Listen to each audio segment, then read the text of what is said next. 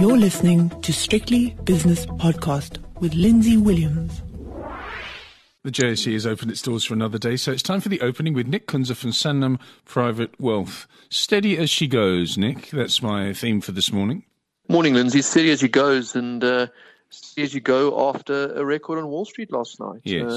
We can't start the show without mentioning that they finally did it. It might have been a very small gain. S&P not even 7 points, 0.2%. But they finally did it. I mean, when they closed there, they just basically set a new record.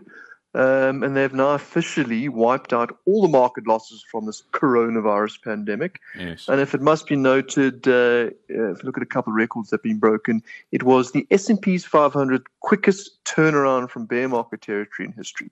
It's now rallied, as we said the other night on your show, 53% from its lows. But that gap is now closed, and the bear market was just a bad dream. It never happened. The shortest bear market in S&P 500 Correct. History. That is quite astonishing, isn't it? Amazing. It is astonishing, but when you drill down, and we can chat about this maybe on the Thursday show, but when you drill down into it, it really is only a few stocks. I mean, on the day last night, we had Amazon up 4%, Google's parent company Alphabet up 2.7%, Microsoft, Facebook all sort of pushing new highs. Now, those four particular shares make up now a fifth of the index, which is a big weighting. So anyway, and then our friend over at Tesla, we have to mention him too. Yes. I just did some homework this morning. I see in the last 5 trading days alone, that Tesla shares are up 40%, which pushes Mr. Musk to the fourth richest person in the world. How many days did you say? How many days? In 5 trading days, Tesla shares are up 40%. We'll call it 39.2 to be exact. Stock is up 750% over the last 12 months. And it's up 353% in 2020.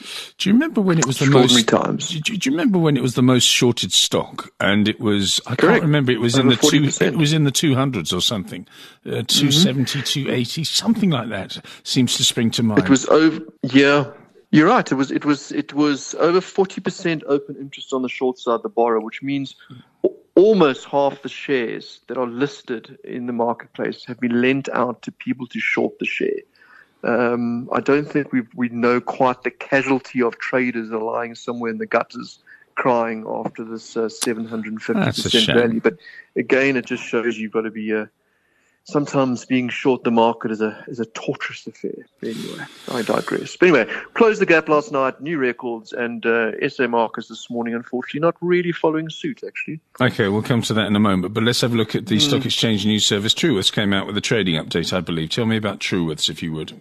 Yeah, it actually wasn't bad. Surprisingly good. Stocks up, like the story, up 5.25%. It sees full year HEPS R3.88 to 4.17. Then paired their office holding and one or two other things. But other than that, I thought it was fairly steady. Look, they've always been one of the better run organizations. And if you look, if you kind of look at what Truworths have done certainly over the last couple of months, I mean, it's not nowhere near the depths of almost $20 back in the March lows. Hasn't bounced back as much as other people, but still pretty good. It's 31.85 at the moment. It looks like it's going to pop above its 200-day moving average. But maybe a sign, Lindsay, that with this open up, level 2 now, the retailers coming back. We saw yesterday retailers were all front and center of the news stories. And I think just an indication that maybe we're getting back to some sense of normality. But overall, decent set of numbers from Truworths and their management. Very good. And the share price reacting positively up on my delayed screen, about 5.5%. Where is it live? Yeah, that's right. Exactly right. Yeah. Okay. A few other little rats and mice, and I'm not being disparaging here, but Pumalelo came out with its business rescue plan, Brickle or cautionary announcement, Hulisani, further cautionary announcement. So a couple of little things, but Truworths the main story this morning, I think. MTN. Also, can I also throw in, also main story was Kura. The PSG stable that they run those sort of semi-private schooling. Yes. Also, I thought very nice set of numbers. They were HEPS. They said we're going to be increased revenue by 7% to 1.5, almost 1.6 billion from 1.4. Headline earnings up by 9%, also solid set of numbers. And I actually had quite a bit of positive feedback from our clever guys in the Western Cape at Sanlam who were giving a breakdown on it. Yes. And they were just saying that more than ever now, they're going to dial in later for feedback, and I'll give you guys feedback tonight on the Tonight Show. Well, it won't be tonight, but tomorrow. Anyway, they are going on tomorrow, but they are apparently, with the government not having any money and real problems with government scooting it, these guys are really taking a sort of a decent run. So solid set of numbers. Stock's up 1.61%. That's Kura Holdings, the private school guys. It was up 2.6 at one stage. MTN has appointed a new group president and CEO. You like MTN? Do you like the new appointment? I do, but nothing we don't know already. It was well versed, according to the Brains Trust in Cape Town. They've spoken to them. They knew about this a few months ago. It's been well on the cards. Rob Shooter's made no secret the fact that he'll be stepping down next year. So a nice steady handover in the next sort of 6 months to a year, and a classic case of how you should be running handovers and succession planning. So, and also very well received. And I've seen a few comments on Twitter. Apparently, he's very highly rated FD. Of course, he's been running the books for the last 4 years, apparently, at MTN. So really is, I think, a solid appointment, but no surprises for those who know the share and know the company. Grindrod came out with a trading statement, small cap. It's something that has been quite controversial because of the way they split up, and one went to the Nasdaq and the other stayed on the JSE. But anyway, Grindrod, is it one you watch? It has been one I watched, only because I had a bit of history there. For years and years ago, I sort of worked briefly with Grindrod Asset Management back in my other life. Oh, yes. I mean, they spun off. So this is Grindrod as in local. So this is Grindrod as in the financial services and the railways and a few other things. This is not Grindrod is inevitably always been known as a shipping business. Yes. If anyone mentioned to me Grindrod, I think ships, but the shipping business has since been spun off and relisted, believe it or not, on the Nasdaq. Yes. So this is actually the local operation, and they've taken a bit of stick over the years because no one quite knew what to do with them after they spun off their shipping business, because they lost they're quite a large. They were involved with the social grants payments, etc. You would use Grindrod little cards to go to the post office and load your money up on your Grindrod card and etc. But they lost that business, and I think here's another one. We've spoken about a few companies with a bit of identity crisis. Here's another one. Not quite sure where they fit. They did make a bid for Mercantile Bank, which Capitec won out in the end. Grindrod were the front runners. They lost out there too. So I think this is a business that needs to find out where it wants to go. But the share's up 1.69%. It's, R3.62. But bearing in mind, one stage this share was, before it split, was well north of $20. So, larger shareholders, incidentally, Lindsay or Remgro are the Rupert family down in the Cape. So yes. I'm surprised they haven't decided to try realize some value of this as of recent. But it's just one that's fallen out of favor of a lot of people that are not really that interested in at the moment, to be quite honest. Well, you will be interested in these spot markets because the dollar rand is doing well. In other words, the rand is doing well. Dollar rand is 17.29, British pound against the rand 22.89, and the euro rand is 20.63 with the euro dollar 119.33, just grinding its way higher again. The euro, that is, and the dollar under pressure once more. Last night in the United States, Dow Jones down 0.25%. Closing in on 28,000, but just fell back a little bit.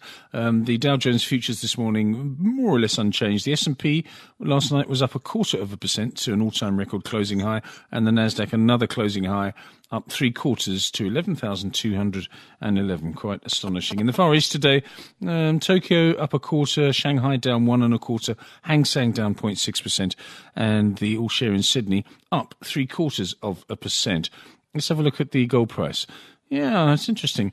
I think there was a bit of a Buffett factor which boosted it in the last 2 to 3 days. But anyway, at the moment, it's down nearly $12, despite the weaker dollar, to $19.90 an ounce.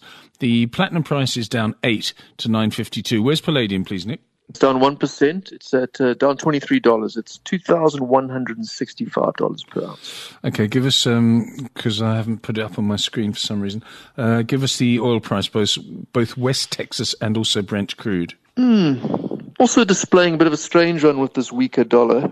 It's actually down. You expect it to be up. So $42.62 is on the West Texas, down 0.61%. And the Brent crude price, $45.13, down 0.7%. So bit of an outlier here with these commodities today with this dollar. Okay, JSE movers after 47 minutes of trading on my 15-minute delayed screen. I've got Truworths up 4.5%, Telcom up 2 and a bit, and so is ShopRite, following up with Truworths up 2.2%, Bidvest up 2.1%, and Mr Price, another retailer doing well, up just over 2%. It's all to do with the gradual unlocking of the lockdown. On the downside, Pan African Resources down 4.5%, Kumba Iron Ore down 4%, Sasol down 2.8%. We said last night on the show that we didn't like Sasol. We didn't like the price action on Sasol. It was down, I think, 5% yesterday, now down another 2.8% today. Something going on there. 128 rand per share. Harmony down 2 3/4. Anglo Gold down 2.7%. Sasol, people having a look at those numbers. Yeah, Sasol. Let me comment. It's a difficult one, eh? It's certainly one that's very, very popular amongst. Sorry, I break up there because I can't stand this load shedding. Sasol obviously very well held by most pension funds. But if I look at the price action, so before the announcement on Monday morning's open, we had a bit of rejigging or people that were taking a view on it or were concerned that the rights issue was on the cards. And certainly appears that some people got wind of it, because on Friday, when the oil price was up on a Friday, Sasol was down 7% on Friday trading. Announcement was out on the Monday. The share price dropped to 1.10%, but finished down 5%. It was down another 4%, I think, yesterday, or 5% yesterday. And Yes, it's down another 2%. So, I mean, this is 4 days on the trot. It's gone from 157 rand, 28 rand. So quite a big move. And I think more and more people concerned about this debt pile, and rightly so. And I must tell you, I dialed into the management meeting on the Monday, and as much as they were forthcoming, they didn't give too much away either. We want to know who is going to buy a portion of the Lake Charles, how much are you going to sell it for. The only thing they told us was there is going to be a rights issue, or they're mooting it, but it's going to be sometime in 2021, which last time I checked is 12 months in a year. Give us some sort of indication. So I think a little bit of frustration coming in, a few people saying, you know what, rather stay away for now until we get more clarity. And I must say I'm erring in that way too. Let's just be a little bit cautious before we dive back in. We need to get more sort of meat to these stories that are doing the rounds. But a lot of people certainly exiting that share, I think. And as I said, we spoke about it, and probably best to stay away for now. It needs to find a level. It needs to find some stability before it makes a base for hopefully going higher, because a lot of people are in this stock and a lot of pension funds not reliant on it, but it would be nice. Nick, give us the indices as they prevail after 50 minutes of trading, please. Okay, so we're at the midweek point at the moment. A bit of a soggy start to this Wednesday. All share down 0.32%, 180 points lower, 56,842. Must be pointed out, we're now back under 57,000. Top 40 down at 0.4%, 220 points into the red, 52,520. And looking at individual indices, we have the financials 0.22% higher. That's your stronger rand helping out there. Utilities, the likes of Truworths and the retailers, having a good session today. That index up 4.6%. Industrials up 0.99%. And then on the downside, basic materials dragging down 1%, technology down 0.4%, and healthcare just 10 pips weaker into that sector. Nick, thanks so much for your time this morning. You'll be back with me and David Shapiro tomorrow night for the 5 o'clock shadow. I'll be speaking to Skulk Low this evening and tomorrow morning. That was the opening. The views and opinions expressed in these podcasts are those of Lindsay Williams and various contributors and do not reflect the policy, position or opinion of any other agency, organisation, employer or company associated with strictlybusinesspodcast.com. Assumptions made on the analyses are not reflective of the position of any other entity other than the speaker or the author. And since we are critically thinking human beings, these views are always subject to change, revision and rethinking at any time. Please do not hold us to them in perpetuity.